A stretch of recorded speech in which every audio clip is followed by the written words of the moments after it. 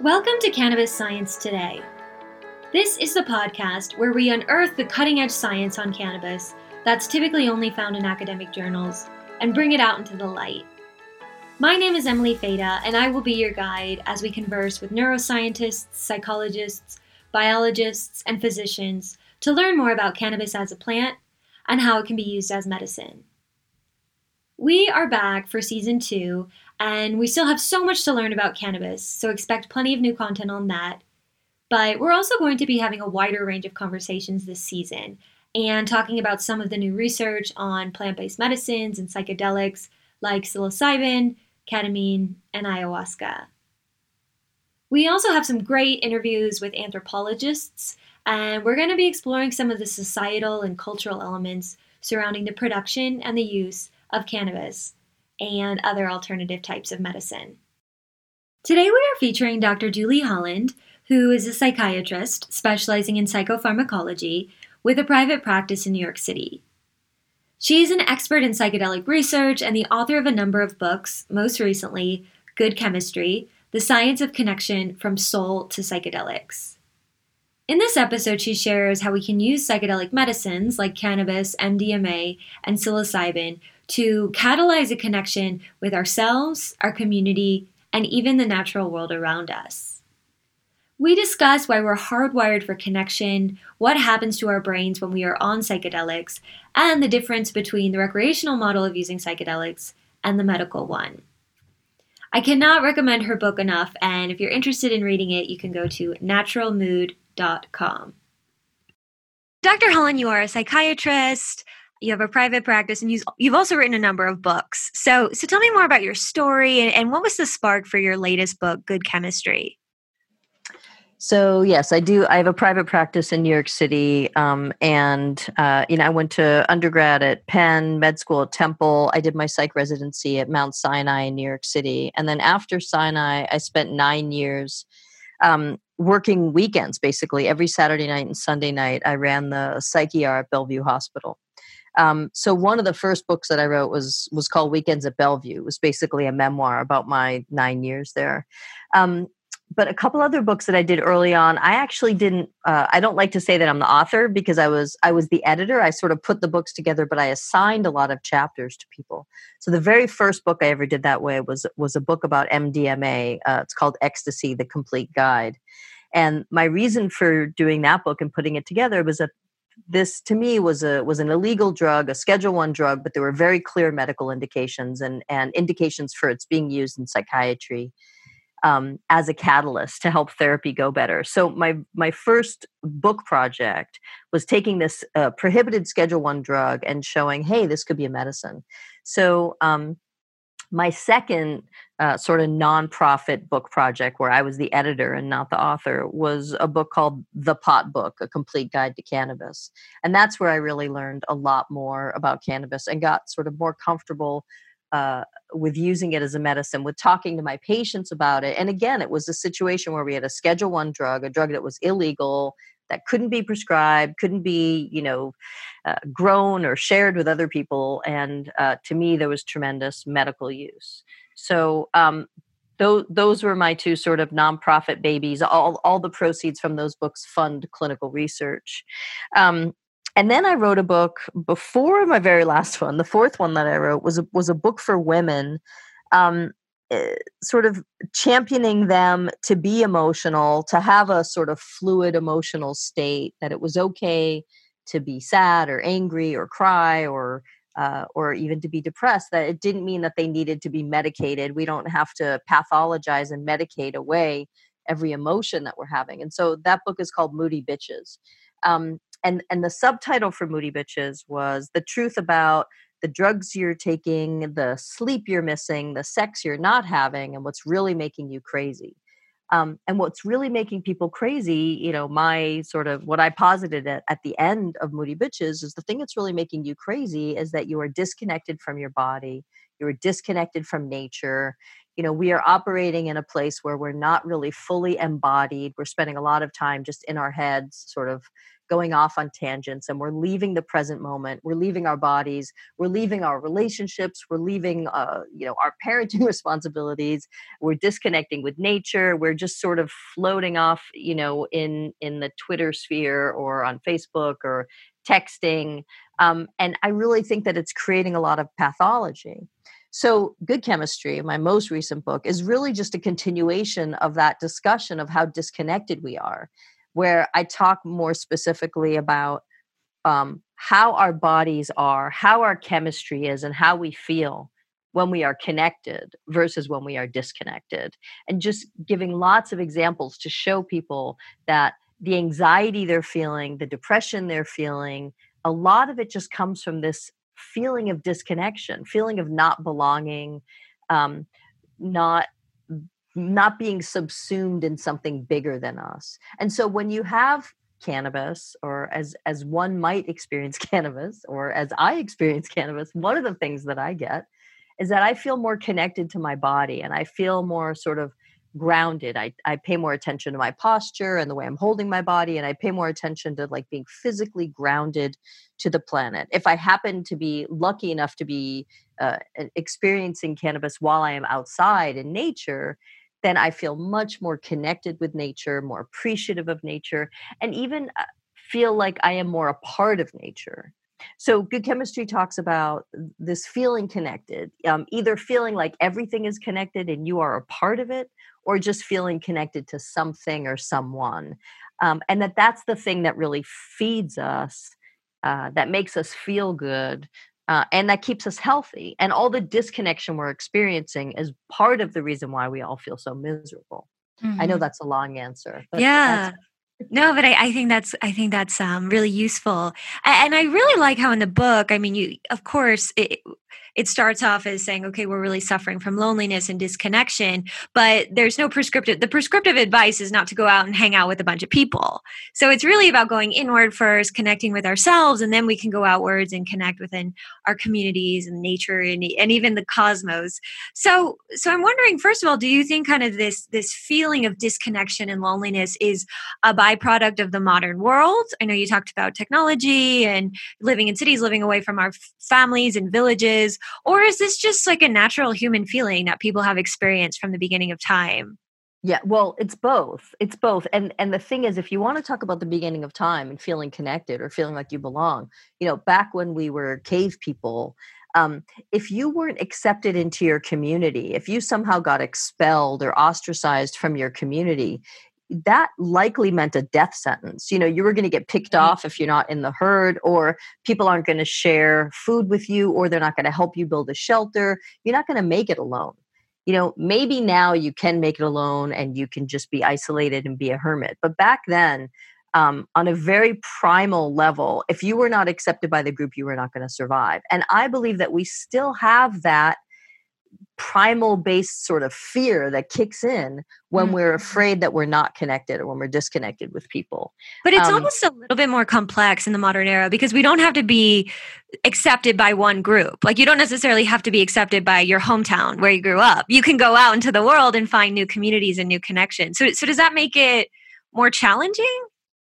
Well, in Good Chemistry, I talk about all these different ways that you can connect, and you can connect with yourself and your body, or you can connect with a partner, or you can create a family and connect with your children, or you can connect within community or to nature or the cosmos. So, in the community chapter, I do talk about how really hardwired we are to be sensitive to social cues and to make sure we belong. And I think a really good example is if you're on a Zoom call and there's like 12 faces on your screen, there's some part of your brain that is continually scanning these faces to make sure that all the social cues that are going on, you're still in good standing and you're not going to get expelled from the group. Yeah. Um, and it's one of the reasons why we're so exhausted after like multiple Zoom calls is because Mhm. there's a certain, like, it's almost like an app that's always running in the background where your eyes are scanning for social cues. And now with masks, when we go out and everybody is masked up and you can only see their eyes, it's hard to tell, if somebody is squinting or they're smiling at you or they're grimacing or they're yawning. And so even I would say unfortunately now in real space, maybe even more than a Zoom call, we have that sort of panic of not being able to read social cues and not getting the reassurance that we are safe and that we are accepted in the group. And it really does take its toll mentally, and I would say even biologically, that if you're worried you're going to get expelled from the group, then by definition, you are in this sort of fight or flight place. You are going to be in the sympathetic mode. You are going to have an increase of adrenaline and cortisol. And if you stay in the fight or flight mode long enough, it's really going to take its toll on your body. And I think that, we're learning about this more and more, right? That it's not good to be in survival mode all the time. It's not good to be bathed in cortisol all the time. But not everybody is talking about, okay, well, what do we do about it? And so Good Chemistry, it was really important for me to educate people. Okay, everybody's heard of sympathetic. Everybody's heard of fight or flight. Why don't we talk about what the opposite is and what the goal is? Okay. Oh yeah, you don't want fight or flight. What do we want? And so Good Chemistry explains that the opposite of the sympathetic nervous system, and the thing that sort of travels alongside the sympathetic nervous system, is something called the parasympathetic nervous system. And as opposed to fight or flight, the parasympathetic system is much more about staying, not running away, making connections, resting, digesting. And really importantly, it's the only time your body can really repair itself. When we're in fight or flight, the body does not run any of its sort of self-repair mechanisms. It just runs on empty because it assumes that once you're resting and sleeping, it'll be able to clean up and do the repairs. But if you're constantly spinning your wheels and you're always in fight or flight, you're not sleeping well, you're not digesting well, your body can't repair itself.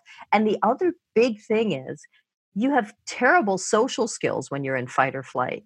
When you get sort of panicky or like, let's say you're afraid of snakes and you're in the woods and you see a snake and you kind of freeze or scream or like, you don't have good social skills in that moment. Right, If you're trying to put out a fire in your kitchen, you're not going to pick up the phone and call your mom. So it really is true that when we're in fight or flight, we are not open to connecting. We are less trusting. It takes more for us to bond, cooperate, collaborate. And so, unfortunately, one of the things that's happening now is that the more isolated we are, the more our bodies are in fight or flight. And the more our bodies are in fight or flight, the worse our social skills are, the more isolated we're going to become. So it is one of those, a snake eating its own tail, where it's hard to tell what came first. But I would say that cell phones and Twitter and Facebook and TikTok and all these things that sort of keep us swiping, those are things that keep us disconnected from our bodies, from nature, from each other, from ourselves, from the present moment. It's all this escaping and going elsewhere. And it's just not good for our bodies, or dare I say, it's not good for our souls. Yeah. So in this current, and you give a lot of good tips throughout the book about getting into the parasympathetic nervous system and finding ways to access that state. But do you think kind of this current state of the world with the pandemic and the isolation that we're all experiencing, do you think that just organically, naturally, we're all finding ourselves in that fight or flight mode just because we aren't getting those social cues that we're accustomed to or that we need? Yeah, I definitely think, and you can see it in that there's an uptick in self-soothing behaviors, right? We Mhm. feel a little lonely, a little isolated, a little disconnected, a lot fearful. I mean, the people in my private practice who I speak to, they're not just fearful of contagion and the pandemic, they're fearful that our democracy is crumbling. Right. Or I would say, and they may not be in touch with it, but if you start to talk about it, they're like, yeah, I have that. That they're almost like they're grieving. They're grieving for what we're doing to each other. They're grieving for what we're doing to the planet. And so if you just start to talk a little bit about anxiety or grief or sadness, people really well up. There's a lot there. So I do think that this is happening. The past 6 months, we're definitely seeing more. The quarantini has sort of taken on a life of its own. Some people Oh, are for definitely, sure. sort of drinking more than they would typically drink. Other people are gaining weight. They're eating, I'm doing this too. I'm eating potato chips and chocolate. I don't, that's not me. That's not how I usually am, but it's how I am now. I'm snacking to soothe myself. I'm watching, baking shows to soothe myself, which I would never do in the past. Oh, So same. I Wow. know, I know that there's something going on where I feel I need more soothing, and the way that we usually get soothed, some of it is just that somebody holds us and sort of pets us and strokes us and says, you're going to be okay and I'm going to look after you. So a lot of us aren't getting that sort of physical reassurance from other people. We're not getting even just like a sort of a smile from a stranger because we're all wearing masks. So you do end up feeling more isolated, and just because of this sort of cave person kind of I hate to use this terminology, this wiring, this programming, it's genetically sort of baked in that not only are we going to be anxious if we are possibly, fear of contagion is also built in, and then this fear of sort of social isolation, that we're alone. I mean, being lonely and being sad, a few years ago, like, there were things you could do about it. You could still, like, well, walk outside your door and go to church, go to a 12-step meeting, go to a movie. Like, there's people around, go walk in the park, and now those sort of tricks don't really work. And it's true, good chemistry is full of tricks of how to get yourself into the parasympathetic mode.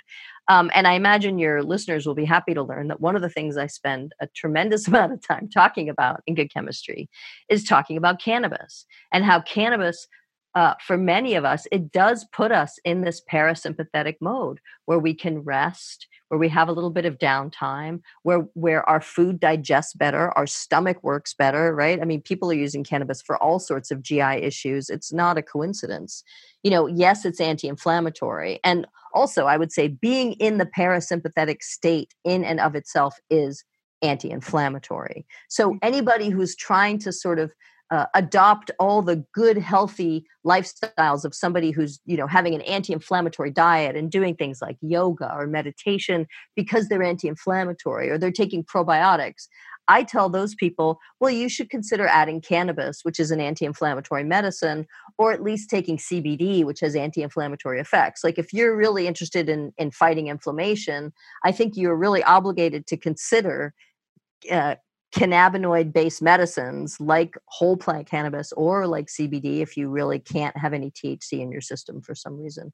That these are things that are anti-inflammatory and that help to put you in the parasympathetic mode, where all these other things can happen, where your metabolism can get regulated and your sleep can get regulated. So, it's not a coincidence that cannabis does so many different things to make you feel better or help you. It is because a lot of those things are under sort of the umbrella of parasympathetic tone. So when you are in parasympathetic, all these other good things to your body start to happen, like your immune system works better, your metabolism works better, and the inflammation is less. So, to me, cannabis is really sort of the cornerstone, or a basic foundation of an anti-inflammatory sort of regimen, or wellness lifestyle.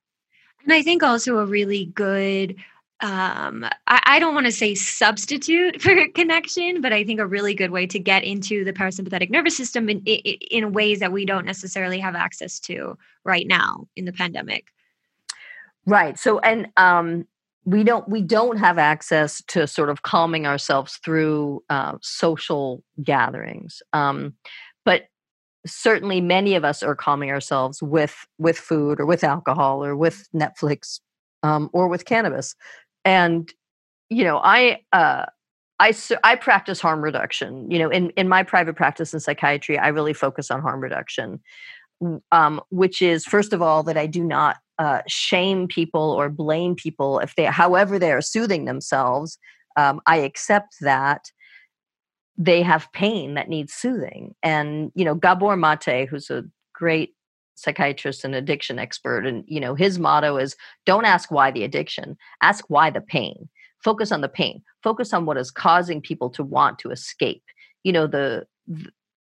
However people choose to escape. There are people who compulsively masturbate. There are people who scrapbook. It doesn't matter. There's something that they're doing to soothe themselves. And you need to look at what's driving the self-soothing behavior and Mhm. not get so hung up on what the self-soothing behavior is, because we all have self-soothing behaviors. And the trick is to just try to make them a little less damaging to ourselves. So my patients who are having problems with alcohol, I really encourage them actually to explore things like CBD or other cannabis-based medicines, because it is better for their bodies. It's healthier for them. They're less impaired, really. I mean, somebody who is drunk or who's stoned, there's just so many more things you can do when you've had cannabis in your system versus when you've had a lot of alcohol in your system. Mhm. So, and obviously, alcohol is really toxic to the liver and the brain, and cannabis isn't. So, I'm always trying to substitute less toxic behaviors for the ones that people are getting hung up on. Mhm. And you talk about a lot of different psychedelics through the book. So cannabis, of course, but also MDMA, psilocybin, and ayahuasca. So I'm wondering, because there are so many different ways to feel disconnected, and there are people living alone in cities, like with no family, or very small, very limited social networks. But then there's also potentially the new mother who has a family but doesn't have, isn't having adult conversations around. So Yeah. so I'm wondering, because there's so many ways we can feel disconnected in your research and in your practice, have you started to notice patterns emerge, or syncing certain molecules or certain psychedelics as the best kind of medicine to treat a certain type of disconnection? Well, I do have a bit of a self-selecting group in my practice that because I have a book on MDMA, and because I've been involved with MAPS, which is a group that's running the multi-center MDMA trials. I do have people come to my practice who have specific questions about psychedelics. They know that I'm comfortable talking about them, and I know a lot about them. And the bottom line is that a lot of people are doing things like going to ayahuasca circles or trying microdosing with psilocybin or LSD, or they're having macrodoses, large doses that create sort of a peak mystical experience. These things are always going on, and what's important to me is that people do them more safely, and the only way to be safer is to have more education and more information. So I do talk about these things as potentially ways to feel more connected. You know, the way that good chemistry is sort of set up is that each chapter sort of expands to a bigger and bigger thing that you connect to. So the first chapter is just the self and the body, and the second chapter is connecting to one person. The third chapter is about creating a family. Fourth chapter is all about connecting within community. The fifth chapter is all about connecting with nature, and then the last chapter is where I talk about feeling connected with the universe, the cosmos. This sense that everything is connected, and that you're sort of jacked into this huge universe, and that you are a smaller part of something bigger. And now we know that when there's a feeling of awe, that when you feel small because you're looking at something big, we know that that is like an exquisite state of openness, when you are really open to learning new things and potentially open to changing things about your behavior. And we know that when people have these psychedelic mystical experiences, um, that they get to a peak experience place where they feel very connected to something bigger than them, and there is this sense of awe at how immense the universe is, and how small you are, and that awe and that sense of smallness but belonging to something big, it does quite a few things. And one of the things it does, which I love, is it can tamp down the narcissism a little bit, that it's all about you. You start realizing that we are all tiny little bugs on this huge rock that's hurtling through space, and that we are really all in this together. And you get rid of some of the us versus them thinking that can be really apparent, in our sort of social interactions. Um, and that, I would say, also this us versus them thing, and like how polarized the United States of America is right now, that also really takes its toll. That there are a lot of people who are sort of empathically connected to others and don't like to feel disconnected. And so, I mean, I have this too. And like, I live in a very small town. And there are a lot of people here who have very different feelings about what's going on politically and socially. And it's like physically uncomfortable to feel like you're on the, the other side from what your neighbor is on. So I do think that there's a lot of disconnection and a lot of feelings of disconnection lately. And I do see psychedelic experiences and mystical experiences and any experience of awe.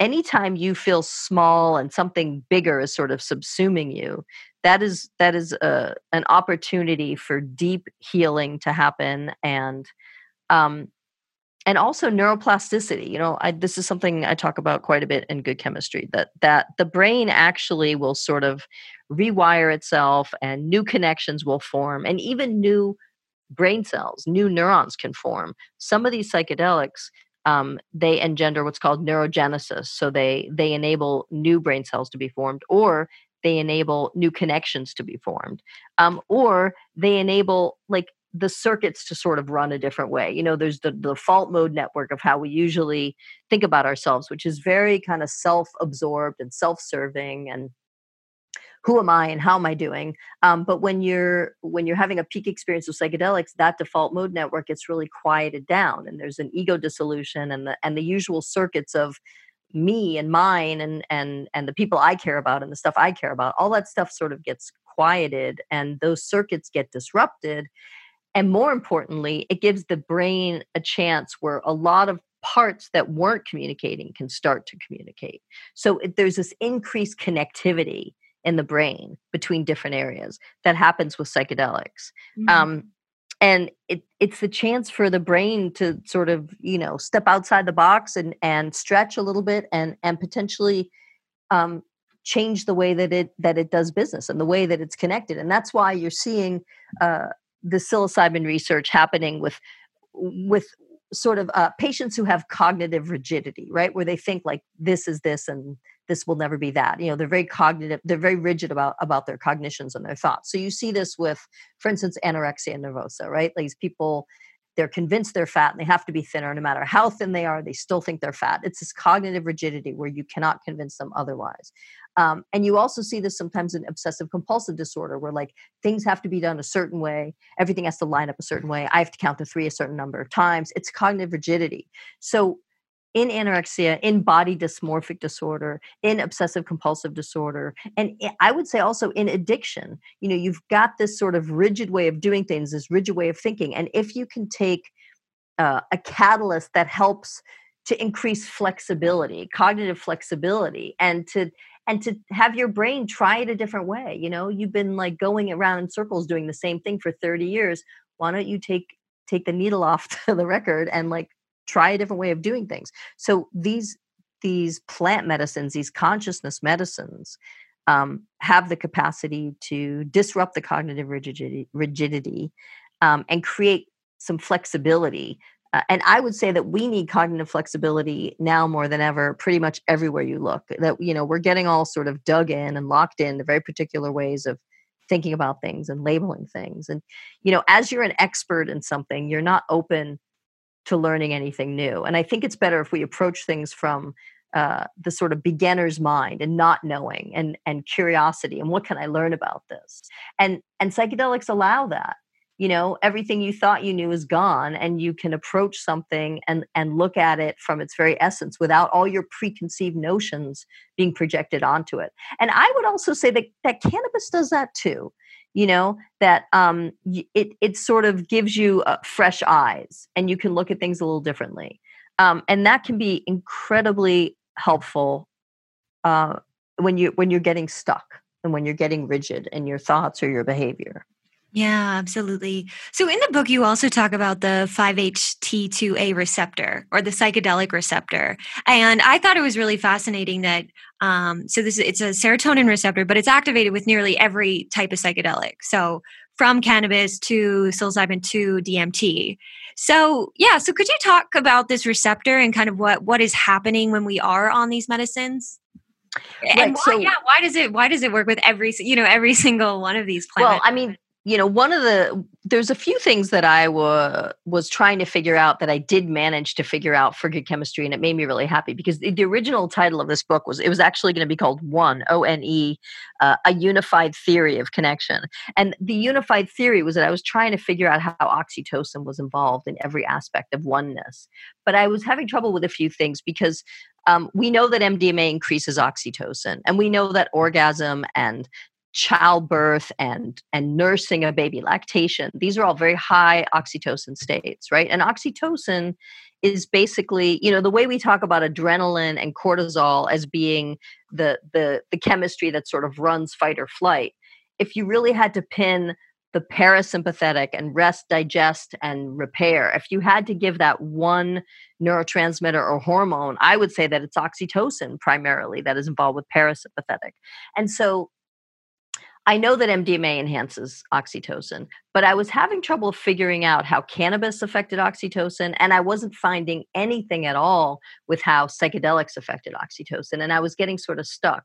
But it turns out that the 5-HT2A, the serotonin 2A receptor, which is the one that's really implicated in the mechanism of action of almost every psychedelic you can think of, except things like ketamine and PCP and things that are more glutamate oriented. But most of the classical psychedelics, LSD, psilocybin, and then also things like ayahuasca, DMT, 5-MeO DMT, all these things affect the serotonin 2A receptor, the 5-HT2A receptor. So sometimes you'll hear it called the psychedelic receptor, but obviously it doesn't only work with psychedelics, but nearly all the psychedelics do work through this receptor. But I was having trouble figuring out what the connection was between the 5-HT2A and oxytocin. And it turns out that when the 5-HT2A gets stimulated enough, it forms a receptor complex with the oxytocin receptor that they form what's called a dimer.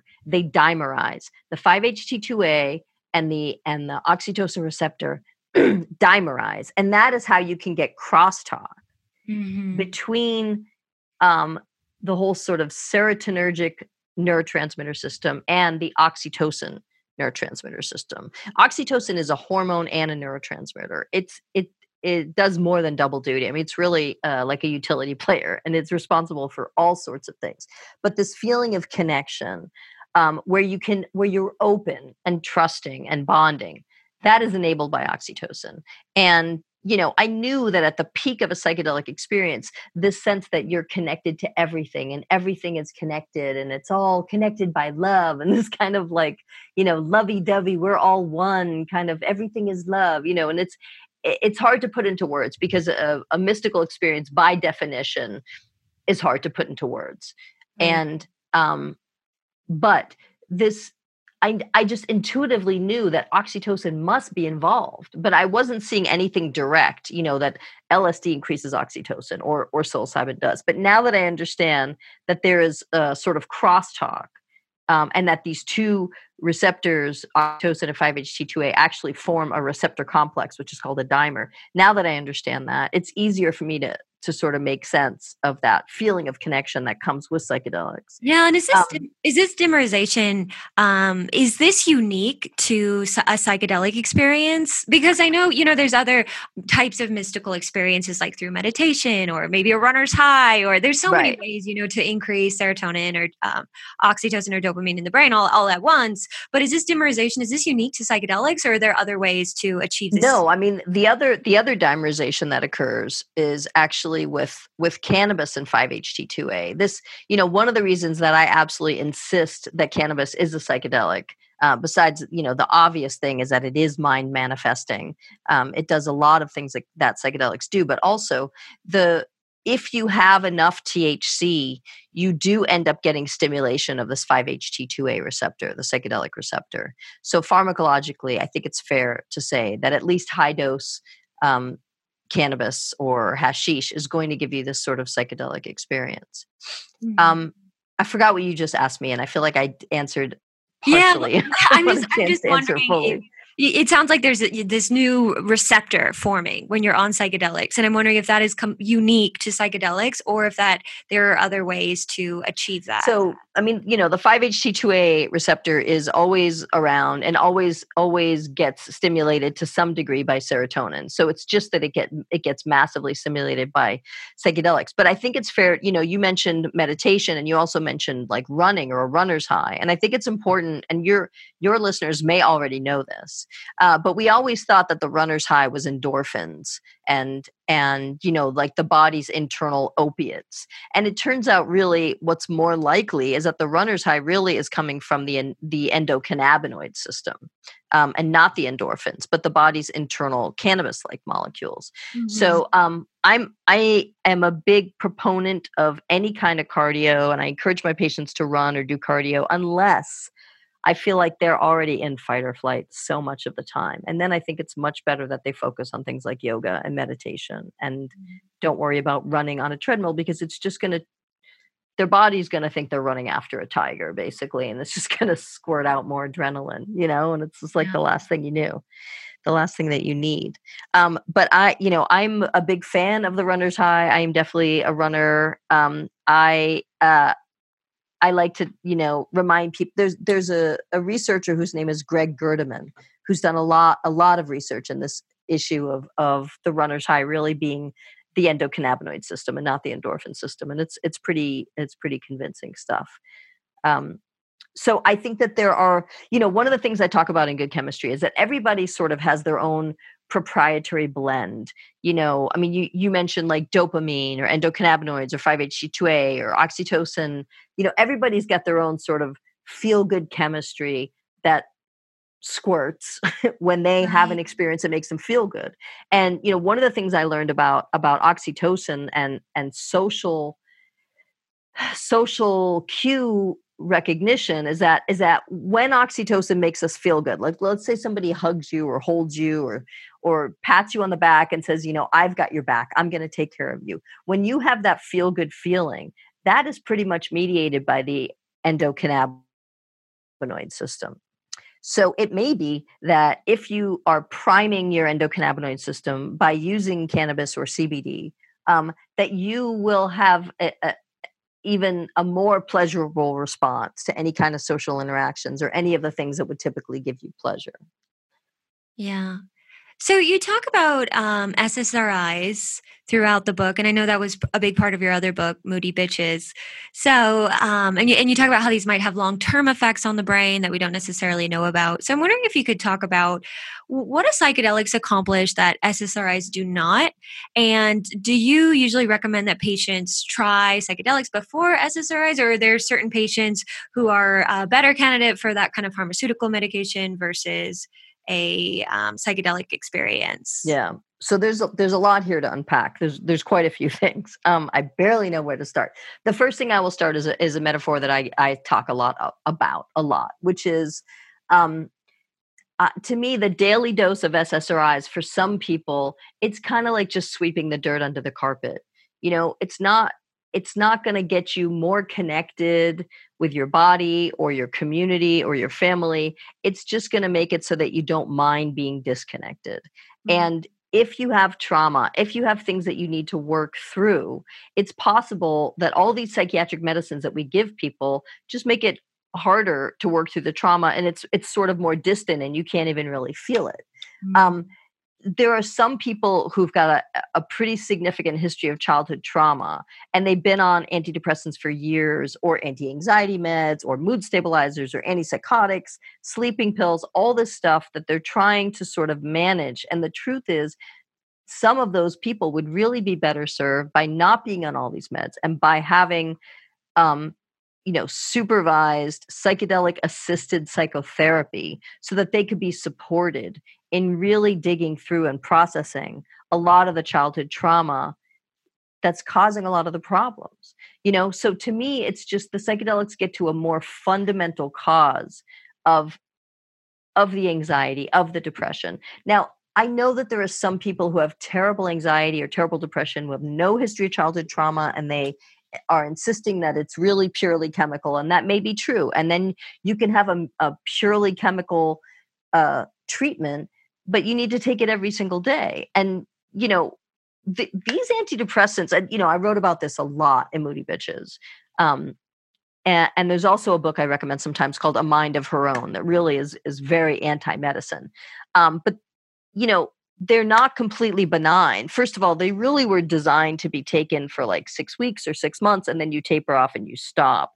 But mostly when people take antidepressants now, they take them for years or for decades and they don't stop because it's a little uncomfortable to taper off, and a lot of people don't taper off. So um, it is possible that if you have 1 or 2 or 3 very intense, thorough debriefing sessions where you really look at your childhood trauma with the help of something like MDMA assisted psychotherapy or psilocybin assisted psychotherapy, it is possible that after these experiences, you do not need to take a daily dose of your medicines anymore.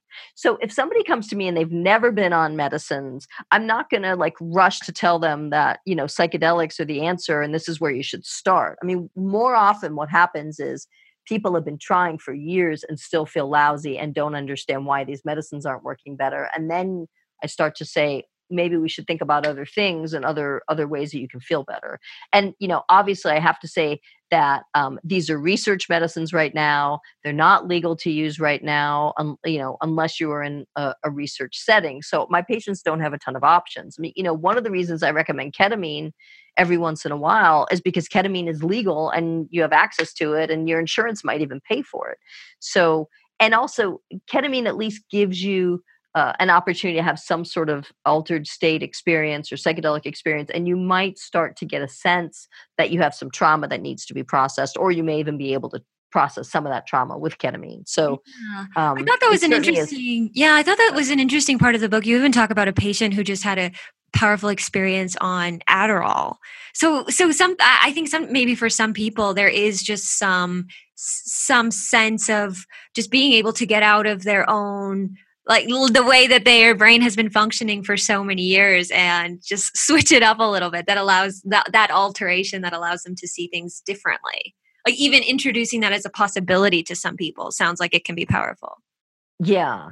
And, it's not a conversation I usually lead, it's like somebody's coming to me and asking me and saying, I've tried this, that, and the other thing. And now I want to know, and can you tell me about ayahuasca? Or can you tell me about microdosing? And then the issue is for some of these people, they've been on medicines a long time and maybe the medicines they're taking aren't compatible with things like ayahuasca, because you can't, there's a bunch of medicines you can't be on if you're taking ayahuasca. And it's sort of preferred if you're not taking other medicines, if you're going to try large doses of classical psychedelics or even microdosing. But certainly people are mixing meds with microdosing. This is like a wide open area where I guess I'm thinking like the Wild West. We don't know a ton about these interactions, the prescription medicines with the psychedelics. There's a lot that we don't know about interactions. And it may be like, for instance, lithium can make LSD much more intense. And SSRIs tend to make the psychedelics less intense. You can't be on SSRIs if you want to have MDMA because it won't work. And then there's some talk that even if you get off the SSRI to try the MDMA, it still may not work as well, simply because you've been on SSRIs for years and things have changed and the sort of homeostasis has shifted in your brain and your receptors. And so it may be, and this is something we're looking at. This is a paper that is in press, but is not yet being published, but will be, where we're starting to look at this terrifying issue, as far as I'm concerned, that it may be that the longer you're on antidepressants, the less psychedelics and MDMA are going to work for you. Right. That is devastating. And that would really be terrible. That, it turns out people were being, treated to the best of our ability for the last 10 or 20 years. But now that we know we have something better for them, not everybody's going to respond. It's not completely clear if this is the case or not, but I'm a little worried that it may be the case. At least what we know is the more time that you wait coming off the SSRIs before you do these other things, probably the the bigger the response you're going to have. Mhm. But, I have to sort of issue a caveat that coming off of antidepressants is extremely complicated. You really need to do it with somebody who knows how to do it, knows how to do it very slowly. And sometimes you have to go a little bit slower as the taper goes on. You can start off a little bit more abruptly, but once you get lower, you have to go a little bit slower. So it is dangerous to come off of meds, psych meds that you've been on for a long time. It definitely should be done uh, under the supervision of somebody who really, really knows what they're doing. And it also may be that it's not good for you to come off meds. And, you have to consider that if you have bipolar disorder, if you have schizophrenia, that it may be that it is much, much too dangerous for you to come off the meds. And right now, this isn't really a good option for you. Yeah, that makes sense. So I want to talk about the integration period after taking psychedelics, and I guess there's a couple of different pieces here. But first, I'm wondering because I know with certain substances, and especially MDMA, there's kind of that heavy dip in serotonin or dopamine after the experience. And in Amsterdam, where there's like a big rave scene, they call it the Dinsdag dip, which is like Tuesday through to, after the Saturday night in the club. So Right, I'm wondering when MDMA is used in a medical, is used in this research, is used in these therapeutic settings, does the patient still experience this heavy come down? What's responsible for that? And is that inevitable, or So they want to mitigate this? it's interesting, but I mean, I appreciate that the folklore is that, you crash on Tuesday, but I will say that in most of the studies that we did not see a dip in mood. These are people with post-traumatic stress disorder who were having MDMA assisted psychotherapy sessions to work through their trauma. They did not have a dip. In the days post. And also people with alcoholism in Ben's Sessa study, also, they did not see a dip.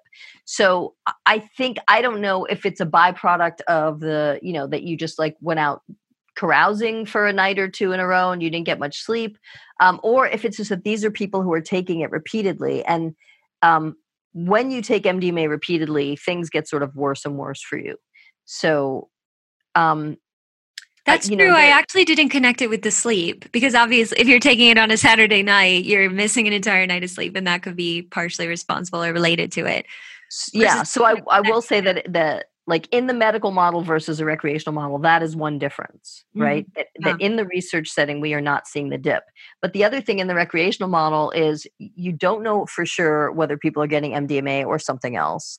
And how often are they taking it? Are they overheating? Are they not drinking enough water? Are they drinking too much water? There's a lot of risks in the recreational model that you don't find in the medical model.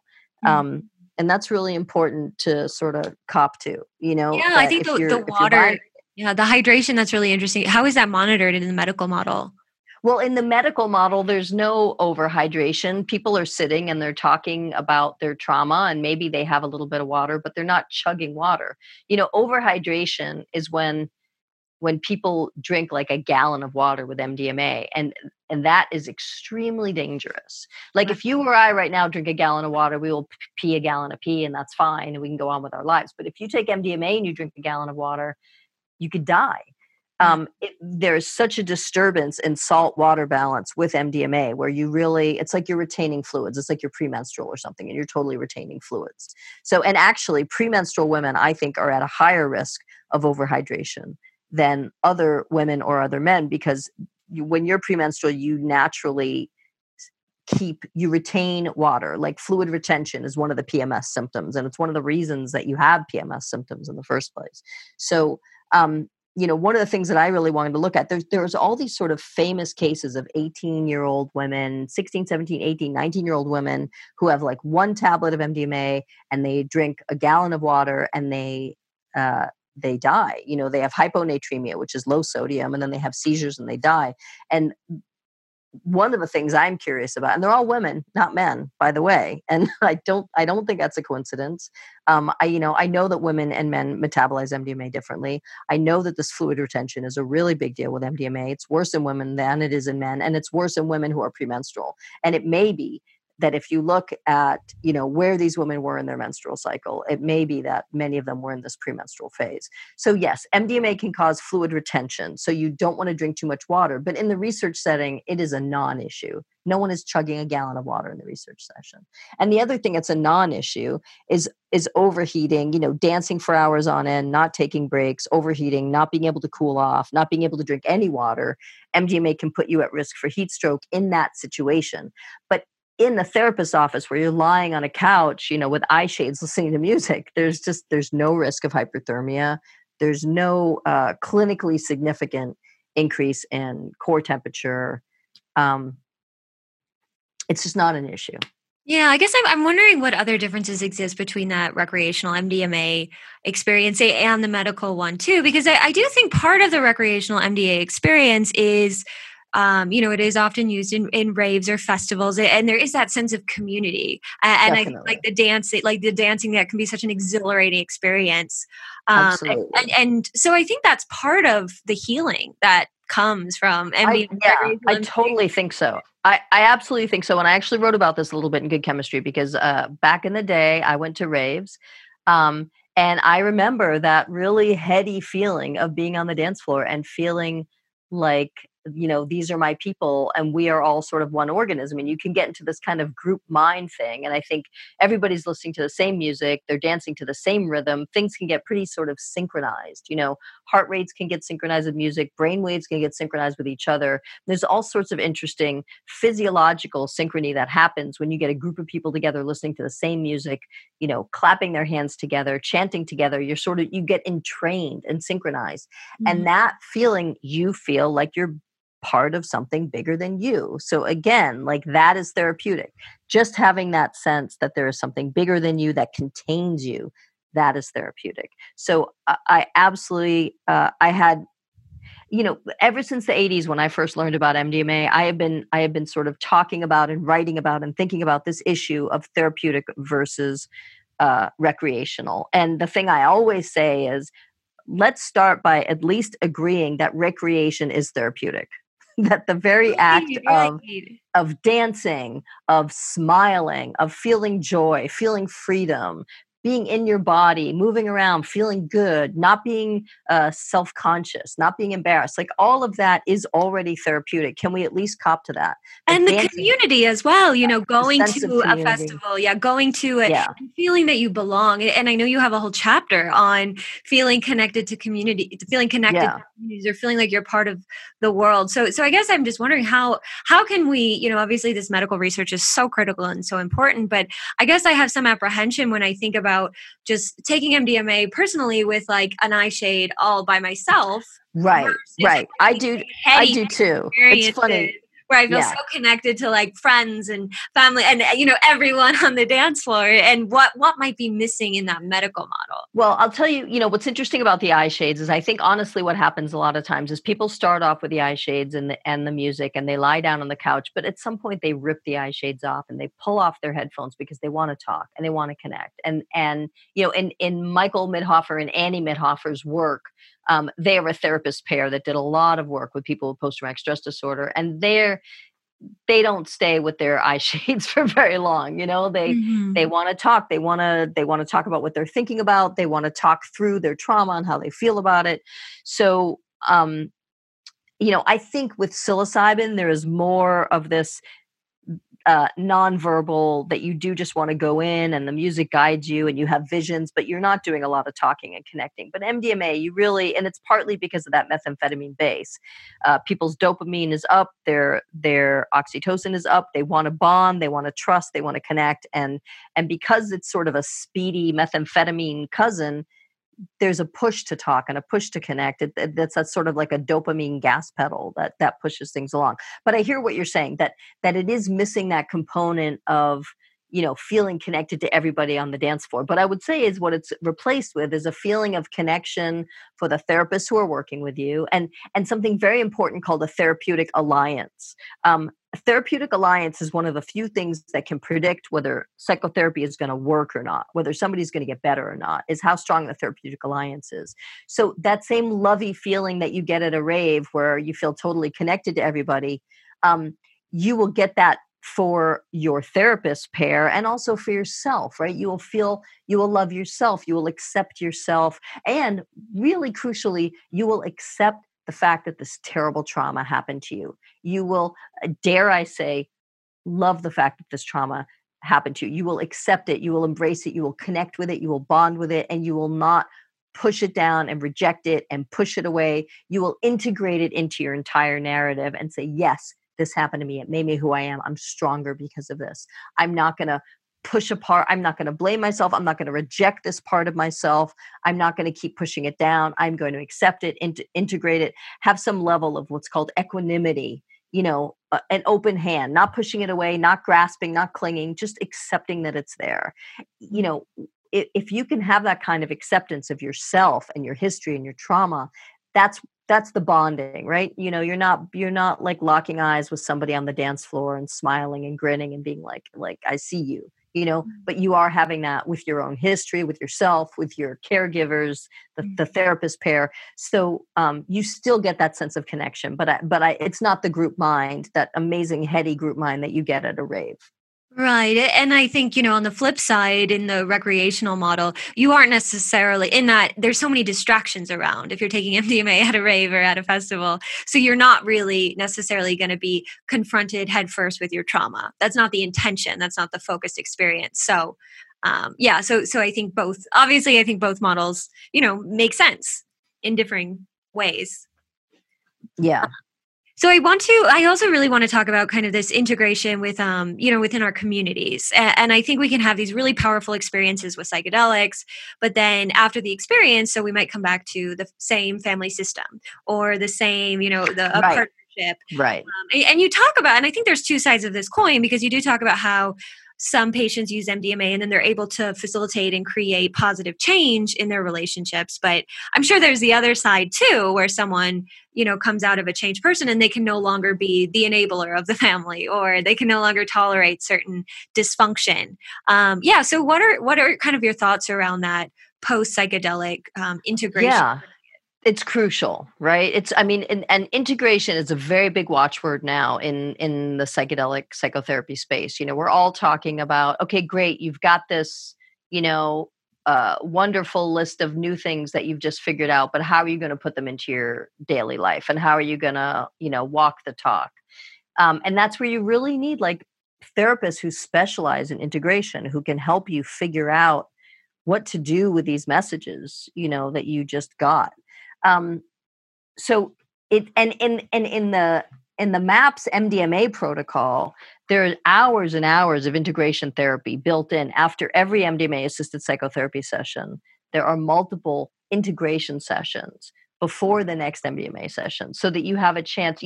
It's almost like if you take a huge bite of something, then you have to chew it, swallow it, digest it, poop it out. Like that's all the integration. You're gonna take the nutrients and you're gonna get rid of the stuff that doesn't work for you. But it's a process. You don't just like bite and then it's in your body. So there's this all this processing that has to happen after you've had these huge big bites that you have to chew and digest and figure out, where did I just go? What did I learn? And how can I put that into changed behavior and growth? So you can't do it alone. You really need somebody to help you integrate and process all this stuff. Mm-hmm. And do you have any guidelines in terms of people making shifts in their lives, like immediately after the psychedelic experience? I mean, I'm sure there's cases of people who, they do it on Monday and then on Tuesday they're getting a divorce. So do you have any guidelines in terms of waiting or letting things settle back in before making any big life shifts? Well, I definitely think that it's good to let things settle and, let the dust settle. I mean, and somebody who's never had any of these experiences, it can be a lot to sort of integrate and figure out. And, it's a really big deal experience, and you shouldn't, I wouldn't want anybody to rush around and make a lot of life changes without sort of, doing this integration work and figuring things out. When I was at Bellevue, we had a guy once brought in because he was on the street giving away his wallet and his watch and taking off his clothes and proselytizing, that everybody needs to get rid of all their possessions. And these are things that he had figured out in the middle of a psychedelic experience at at the Chapel of Sacred Mirrors, which is honestly a pretty altering place if you just even go there sober. Like the art is pretty intense. So as he woke up at Bellevue, in a patient's pajama gown with, no wallet, no ID, no money, no watch. I imagine he had second thoughts about his behavior at that time. And obviously you need to, you, it is this really big, I talk in Good Chemistry about these people who had horrible depression. And then they had these psilocybin experiences that lessened their depression, but then they went right back into their lives and got depressed again. So you do need to make some changes. But they need to be made sort of slowly and not all at once, and hopefully under the supervision of somebody who can advise you about, what makes sense and what's healthy and what's like too much too soon. Mm-hmm. And my final question for you is how would you like to see the future of psychedelic medicine evolve? And of course, we are in this research and trial phase, but beyond that, how do you think these medicines could best be regulated and used? And I'm also wondering, what do you think the role psychedelics could play? Obviously, we've touched on this throughout, and you touch upon this so much in the book, but we are in this crisis of climate change and within our planet. So what role do you think psychedelics could play in creating shifts in our world? So I'll answer the second one first, and that is that I definitely present data in Good Chemistry, and all the notes for this book, by the way, are online. If you go to drholland.com, there's a huge note section. But in Good Chemistry and in the note section, I report that there is definitive data that people who have psychedelic experiences are more likely to be environmentally conscious, environmentally active, and also, interestingly, less likely to engage in domestic violence. So the other thing that we're seeing now more and more is less narcissism and less sort of exploitative behavior around narcissism. So when you talk about my hope for the future, it is right there. It is right there in exploitative narcissism that if people can have experiences where they are more open, where they are more compassionate, where they get that we're all in this together and we all have to help each other, and this sort of dog eat dog, I got mine, you go and get yours kind of mentality. It's not really how we're meant to be living. But the other issue, it's all so much in its infancy, right? What's going to happen right now, it's just research and underground, and eventually there's going to be something that isn't underground or research. It's going to be that it's available. And then the big issue is, who is it available to? Is it only going to be rich people because it costs so much money and insurance isn't going to pay for it? Or is it going to be available to the people who really need it the most, who are the marginalized people, who are the people who have been sort of shut out and outcasts, who maybe don't have a lot of money, who maybe don't have good insurance, or can't pay for the stuff out of pocket? Like, we really need to pay attention to how are we going to bring this medicine to the people who need it most, which right now are the people who've had it the least so far. So I am interested in actually the whole kind of insurance reimbursement issue also, and how can we potentially get insurance to pay for something, because there's no question that this is more cost effective in the long run to have somebody have one or two 4 to 6 hour deep experiences, as opposed to taking medicine every day for 20 years and seeing a therapist once a week or twice a week for 20 years. Like, it is efficient, it is effective, it's cost effective. At some point, insurance companies in a perfect world would start to reimburse for this sort of procedure the same way they would reimburse for somebody to have anesthesia with their surgery, because if you don't have anesthesia with a surgery, the surgeon probably can't get out everything they need to get out because you're thrashing around or running off the table. So, right. I do look at psychedelic assisted therapy a bit like anesthesia during surgery, in that it allows you to sort of be open enough and willing enough to go within, to really look and find those little malignant pieces that need to be removed, that need to be identified and removed for the healing to happen.